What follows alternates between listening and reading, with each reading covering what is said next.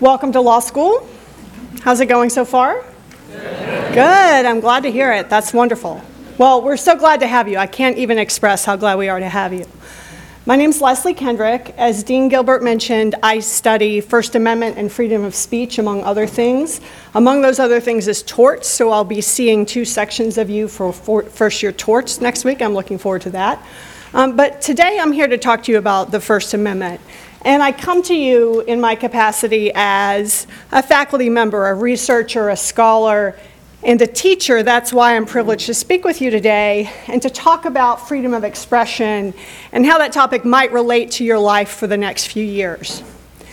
Now, I want to note at the outset, freedom of speech encompasses a lot of things and can mean a lot of things. My view is that freedom of speech is a human right. Everyone in the world deserves it.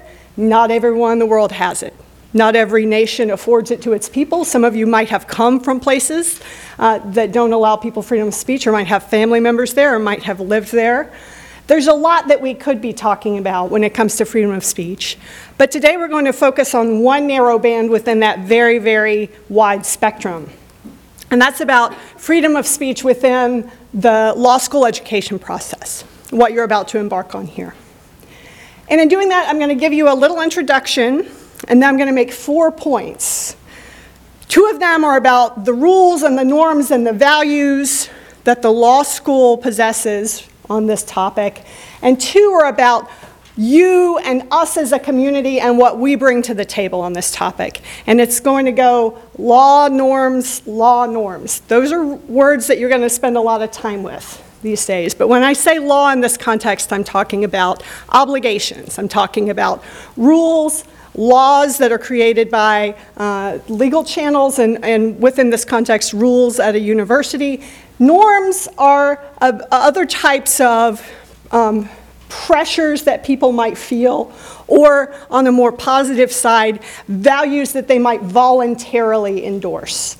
And freedom of speech, when we're talking about it as a doctrinal matter, we're talking about the law, we're talking about the rules. When we're talking as a community, we're talking about both law and norms. So we're going to cover both of those. For an introduction, though, I want to share a document with you. So as part of my work here at the university, I was chair of a committee a few years ago that penned a statement on free expression and free inquiry. This was a committee that encompassed many different constituencies of the university and was diverse in every way you could possibly imagine. We came to a unanimous statement on the importance of free expression and free inquiry at the university. You may be aware of statements like this. There's a very common statement called the Chicago Statement, or the Chicago Principles, that originated at the University of Chicago. This is a kind of statement that's of that same general genre, but it's not the Chicago Statement, it's our statement. And this is probably the first and last time that you'll be subjected to the whole thing in its entirety, but this is orientation, so that's the kind of thing we do here, and I'm gonna do it. All right, I've bolded some things that I think, in particular, I want you to focus on, but we're gonna walk through this together. This is the statement. The University of Virginia unequivocally affirms its commitment to free expression and free inquiry. All views, beliefs, and perspectives deserve to be articulated and heard free from interference. This commitment underpins every part of the university's mission. Free and open inquiry is the basis for the scientific method and all other modes of investigation that produce, expand, and refine knowledge. It's at the heart of the principles of academic freedom that protect faculty from interference with their research and their views. Likewise, the educational endeavor for students requires freedom to speak, write, inquire, listen, challenge, and learn, including through exposure to a range of ideas and cultivation of the tools of critical thinking and engagement. These tools are vital not only to students' personal intellectual development, but also to their futures as citizen leaders equipped to assess contending arguments and to contribute to societal progress. For all of these reasons, expression of ideas should be given the widest possible latitude. We endorse principles of free expression and free inquiry not because every idea is equally good. To the contrary, universities test and assess ideas every day through myriad processes of research and inquiry.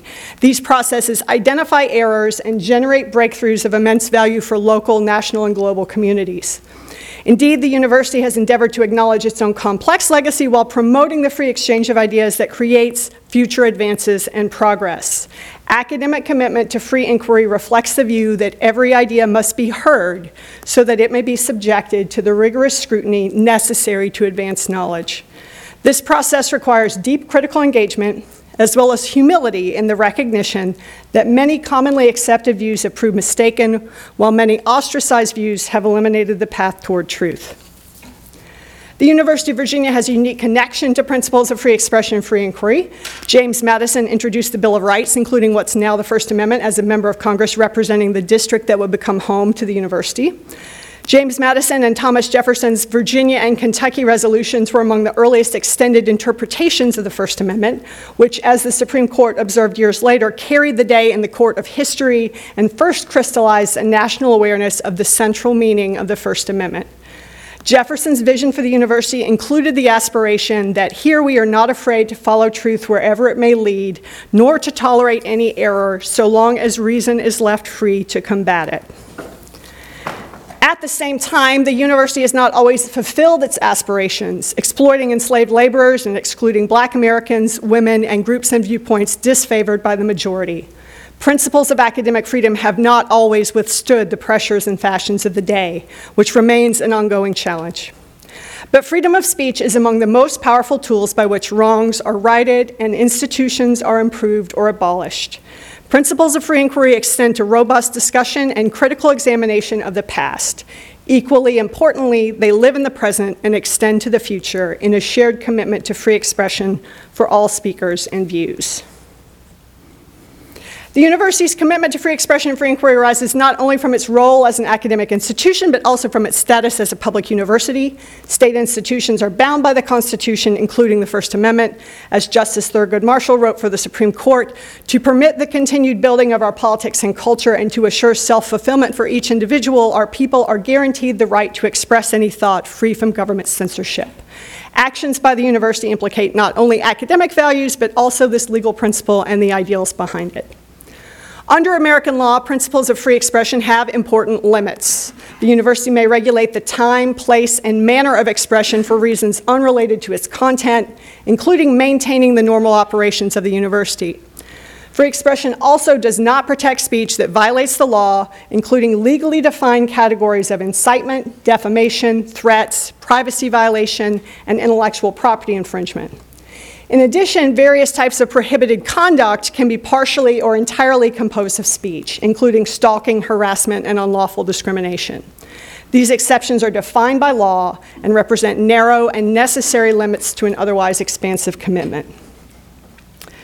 Free and open inquiry inevitably involves conflicting views and strong disagreements. Indeed, some ideas may be offensive, noxious, and even harmful. We act as responsible members of a shared community when we engage as empathetic speakers and generous listeners. We further our common project of academic inquiry with mutual respect and intellectual openness. Even as the university affirms values of mutual respect, however, both the First Amendment and principles of free inquiry forbid these values from becoming a basis for closing off discussion. The university must not stifle protected expression, permit others to obstruct or shut down such expression, or regulate the tone or content of responses that stop short of interfering with others' speech or violating the law. Rather than seek to control speech or countenance its silencing, the university must promote values of mutual respect while emphasizing that their vitality rests with the self-governance of speakers and listeners. The university's commitment to free expression and free inquiry represents a living ideal reflected in policy and embodied in the actions of community members every day. We re-articulate and reaffirm it here as a foundation for the university's third century and beyond. Now, that's a lot, but it packs in a lot. That is a statement of principle that applies not just to the law school, but to the entire university. However, you all are lawyers, or you're getting ready to be. You've come here to become a lawyer, so we're going to unpack some of these concepts a little bit, and we're going to start with the law. We're going to start with the First Amendment. And the part we're going to focus on is, Congress shall make no law abridging the freedom of speech or of the press. Let's unpack this a little bit. It says Congress shall make no law. Does that mean just Congress? No. it means all three branches of government. And since the incorporation of the First Amendment against the states in the 1920s, it means state government as well. So federal government, all three branches, also state governments, all state government actors. Congress shall make no law. Obviously, that includes statutes, formal enactments, but it also includes actions, policies, decisions of individual state actors, that is, those who are part of that government structure that we just discussed, even where they are making decisions that their supervisors would not approve. So we're talking not just about law, but we're about decisions by state actors. Now it says Congress shall make no law abridging freedom of speech. Does this mean all speech is protected all of the time? No. There are limitations, as the statement mentioned, and those limitations are defined by law. They're not defined by what we think, any one of us thinks should be unprotected speech. Now, the reasons that we have this freedom, that's a deeply explored topic.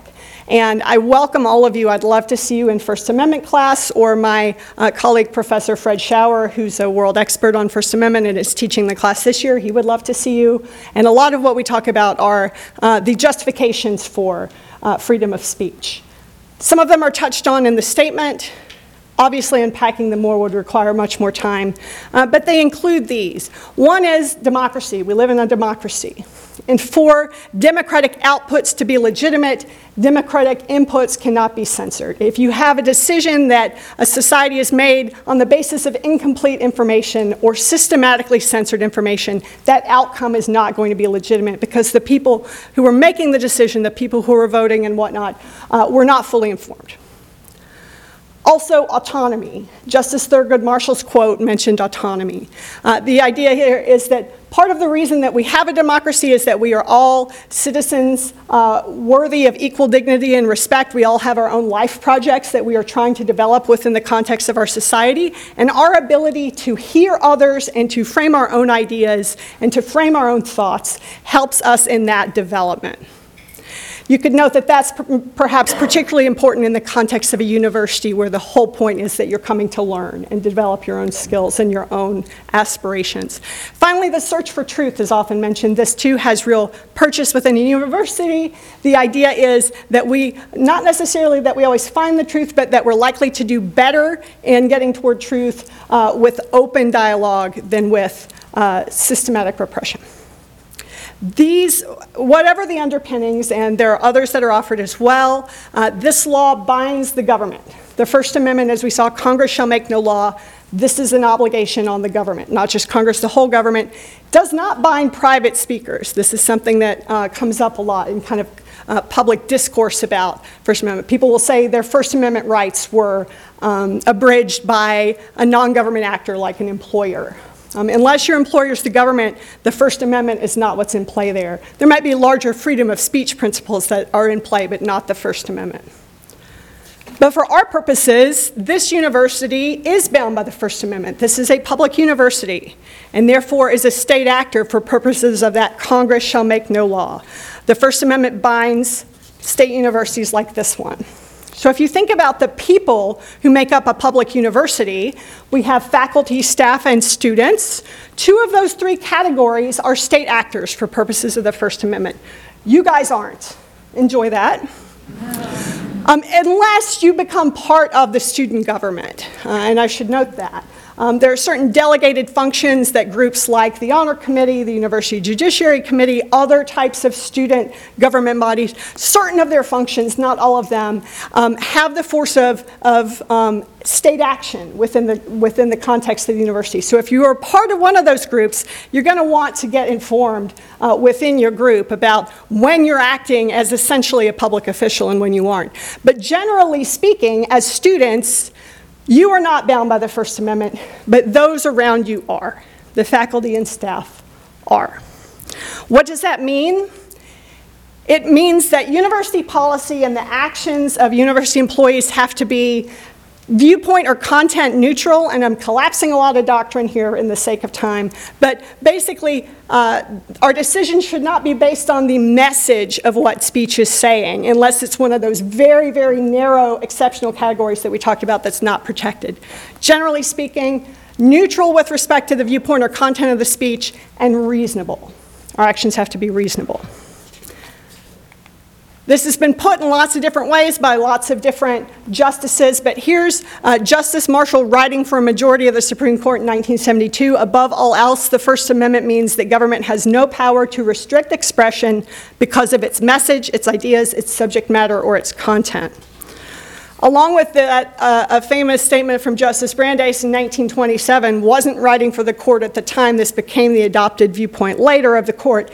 If there be time to expose through discussion the falsehood and fallacies, to avert the evil by the processes of education, the remedy to be applied is more speech, not enforced silence. Only an emergency can justify repression. Now again, we should note the limitations to that. The terms and conditions. All right, and we can go back to the statement for a quick statement of these. Unprotected category of speech: incitement, defamation, threats, violations of privacy, IP infringement. There can be forms of conduct that are partly or entirely composed of speech: stalking, harassment, unlawful discrimination, conspiracy, criminal solicitation. There are various examples. But these are defined by the law. They are not defined by individual preferences. So that's the legal framework in which we're operating here. But as the statement mentions, principles of free expression also have special purchase within a university, independently of the work that the law is doing. In fact, most private universities have rules very similar to the ones that I just outlined, even though they aren't bound by the First Amendment, because their mission is to educate and advance knowledge. You may have been to universities that had principles similar to this, even if they weren't public universities. The idea is we protect all expression of ideas, not because all ideas are created equal, but because they are not. And the idea is that within a university context of all places, we determine whether an idea is good or not by suppressing it, but by articulating it and analyzing it and scrutinizing it. It's only through free inquiry within a university context. The notion is that the idea is that they have to be articulated in order to be tested, rejected, complicated, or refined. And we see that in a number of different contexts. That clearly informs the teaching mission. You are here to learn. Part of that is asking questions. Part of that is putting forth propositions that you may or may not believe, but that you want to discuss as a matter of the education that you're receiving. It happens not just in the classroom, but also at events with speakers outside the classroom, in conversations between students outside the classroom, and in scholarship and research that your professors are undertaking and that you can help with as research assistants and co-authors. And that's just when we're talking about universities. All of this has even greater purchase when we're talking about law schools. You are here to become members of the bar, officers of the court. You are joining a profession that depends upon the adversarial process, the discussion and debate of ideas, of propositions, of evidence, of interpretations of law inside the courtroom and outside of it. So not only do we have academic freedom and free inquiry principles, we also have professional obligations as lawyers not to run from or silence ideas, but to confront them, dissect them, argue against them, or make your own arguments better in response to them. We have tons of clinics and other practical places where you can get that education, that experience, but all of your classes are preparing you for that ultimate goal on your part. You're going to find yourself in the courtroom here. You're going to practice and prepare for doing that later in the future, or advising your clients to stay out of that by anticipating all the particular possible arguments that could be made that might pull them into court later. By the way, this is a picture of our international tax moot court team winning the Worldwide International Moot Court Tax Championship a few years ago in Europe, the first American team to do so, and I think that was the beginning of a three-peat. They've won several times. So you are getting an education that's going to put you at the top of the global profession. So that's the law of the First Amendment and the norms or principles and values that apply within a university and particularly within a law school. So let's talk now about what this means for us as members of the community. And here too I'm going to talk about law and the sort of larger sense of rules. I'm also going to talk about norms in terms of what values and principles we can shape as a community. So first, to talk about law or rules, the obligations that the university has as a state actor and the principles that it endorses as an academic institution lead it to have various policies that articulate obligations that are in line with what we've just been talking about. So this is a free speech website, freespeech.virginia.edu, that has a collection of university policies that relate to this, also includes the free speech statement. The law school has a similar page about free speech related policies. These are symmetrical, the policies, the practices, but there's a law school related resource as well.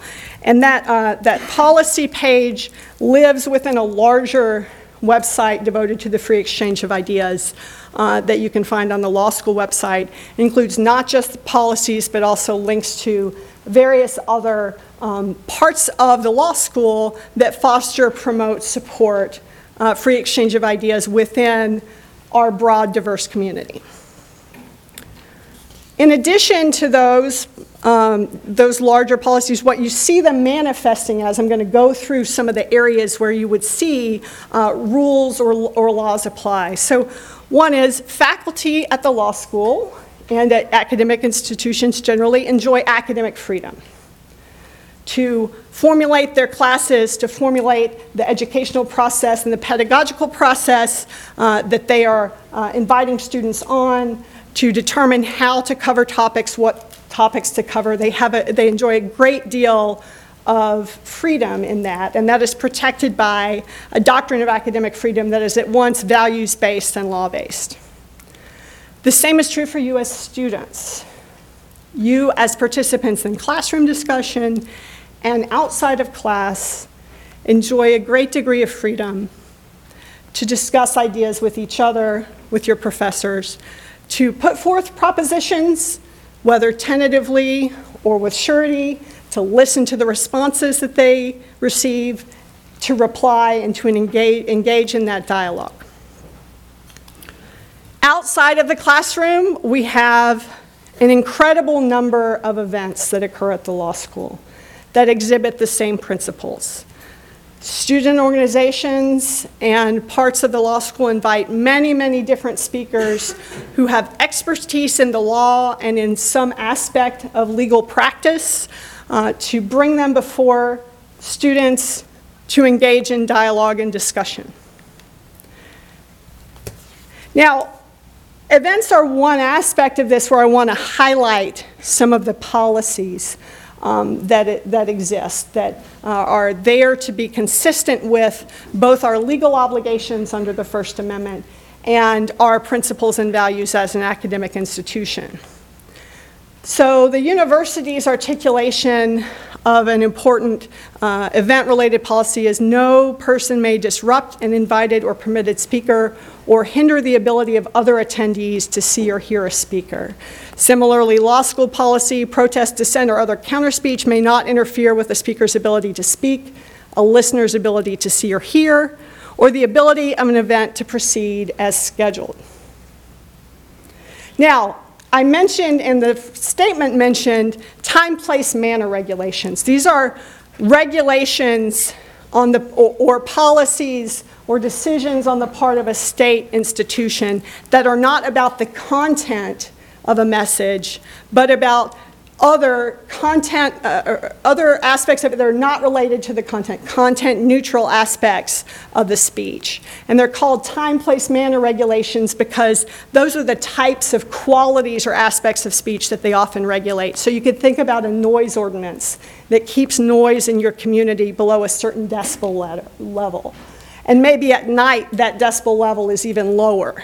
That's going to affect how everybody can convey their message. If you've rented a sound truck from midnight to 4 a.m., you're going to be disappointed in how much you can utilize the capabilities of that sound truck. And the fact that you are spreading a message, even the deepest, most important political message in your mind, is not going to stop you from getting cited by the police when you break out your sound truck. They are not targeting your message, they are targeting the volume, the time, and the place of your message. So when we're talking about both events and classes and all sorts of speaking activities, time, place, manner regulations can apply. And generally speaking, they mean that whether we're talking about a scheduled event or we're talking about counter speech or we're talking about unrelated speech, it can't disrupt normal law school operations or university operations if you're at the wider university. They can't jeopardize the physical safety of any person or the integrity of property belonging to the university or any other person or entity. These are content neutral bases on which activities can be regulated, even activities that involve speech or are speech-based. And when it comes both to the prohibitions on disrupting events and in getting engaged in some form of speaking activity that disrupts normal operations or threatens physical safety or property, there are possible consequences. Individuals who violate such policies can be asked to leave the premises and may be subject to penalties. Here at the law school, that includes law school disciplinary action, university disciplinary action, arrest, or criminal charges. And the university policy says the same thing, not about law school policies in particular, but about university arrest or criminal charges. So you just heard about professional obligations from Dean Davies, Dean Dugas, and Dean Gilbert. This is a university policy like many other university policies that apply to you while you're a member of the law school and member of the university.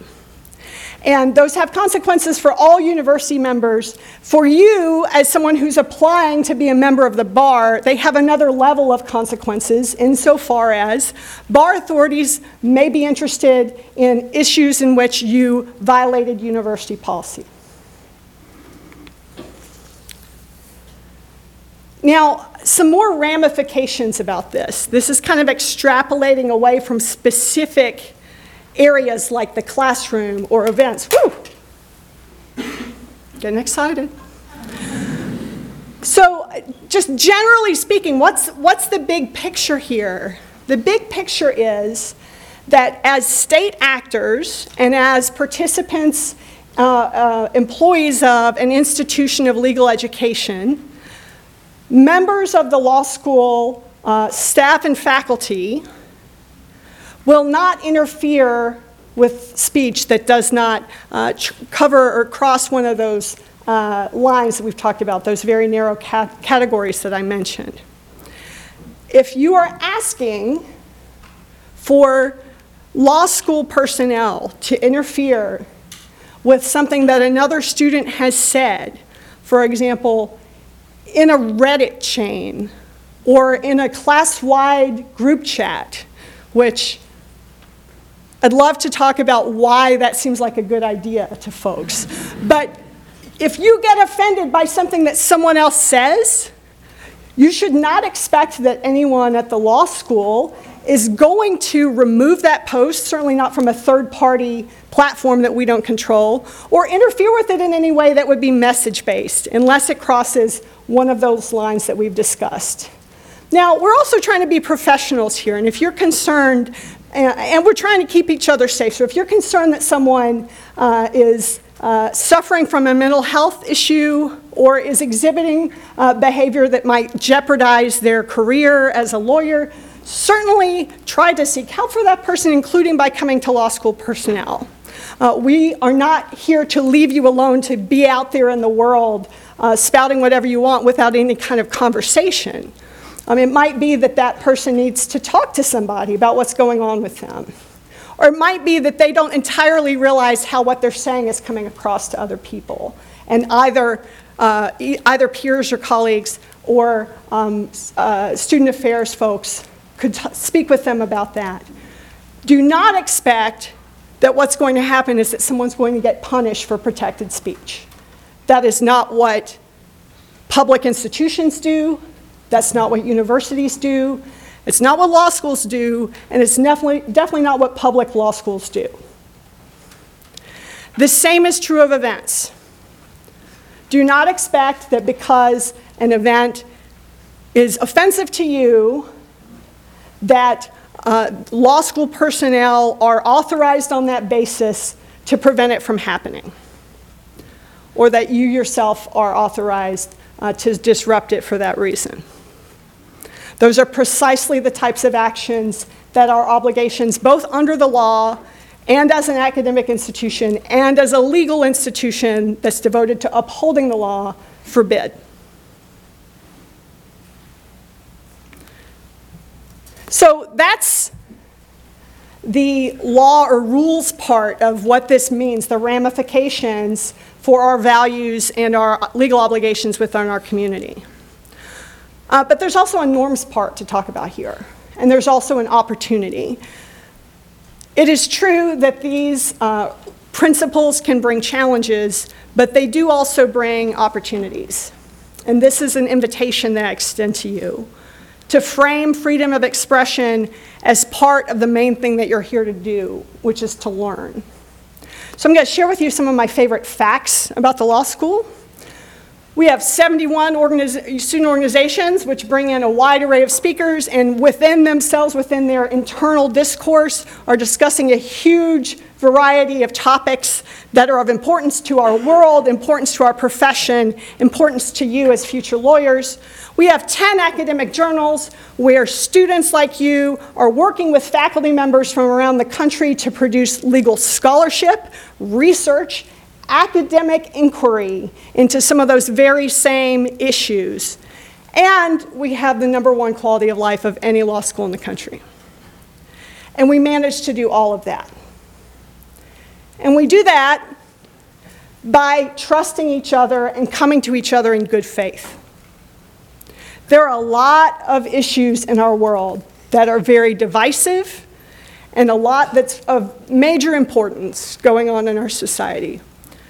You all have different views about many of those things. We do not have magic dust that we sprinkle on everyone that causes the world out there to go away when you come here. In fact, what we are doing here is preparing you to take on a certain role out there in the world.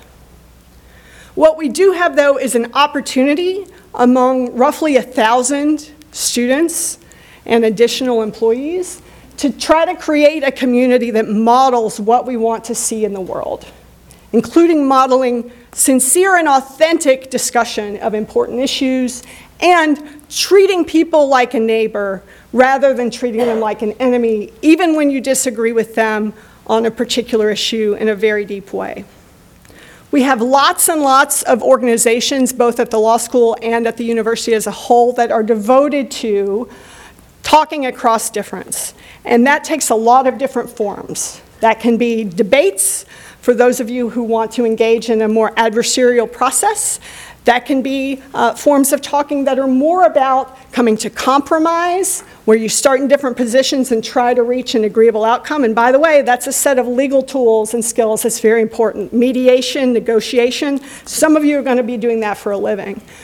But there are also forms of talking across difference that are not about winning and are not about, certainly not about compromising. They are simply about understanding someone or respecting them as a person, even when you know that you will never agree with them about a particular issue.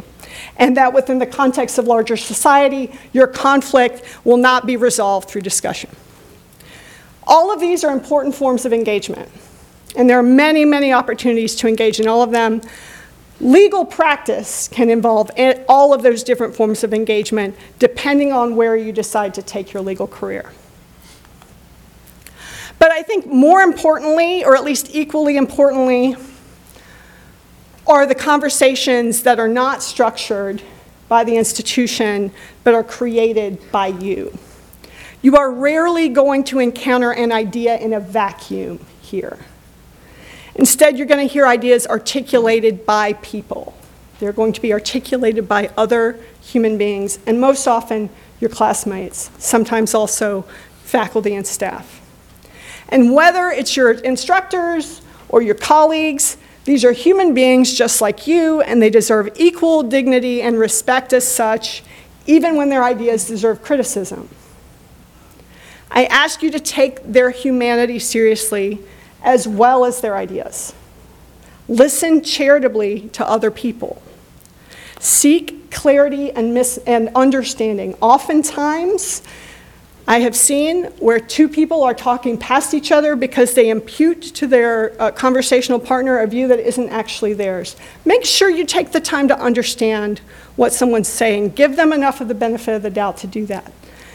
And recognize that their attachment to that idea, even if you have it clearly, it might be hypothetical, it might be provisional or transitional somewhere along their own learning trajectory. The fact that they want to hear a speaker that you don't want to hear doesn't mean they believe everything that that speaker believes. It means that they have part of a provisional attitude toward that person at that time.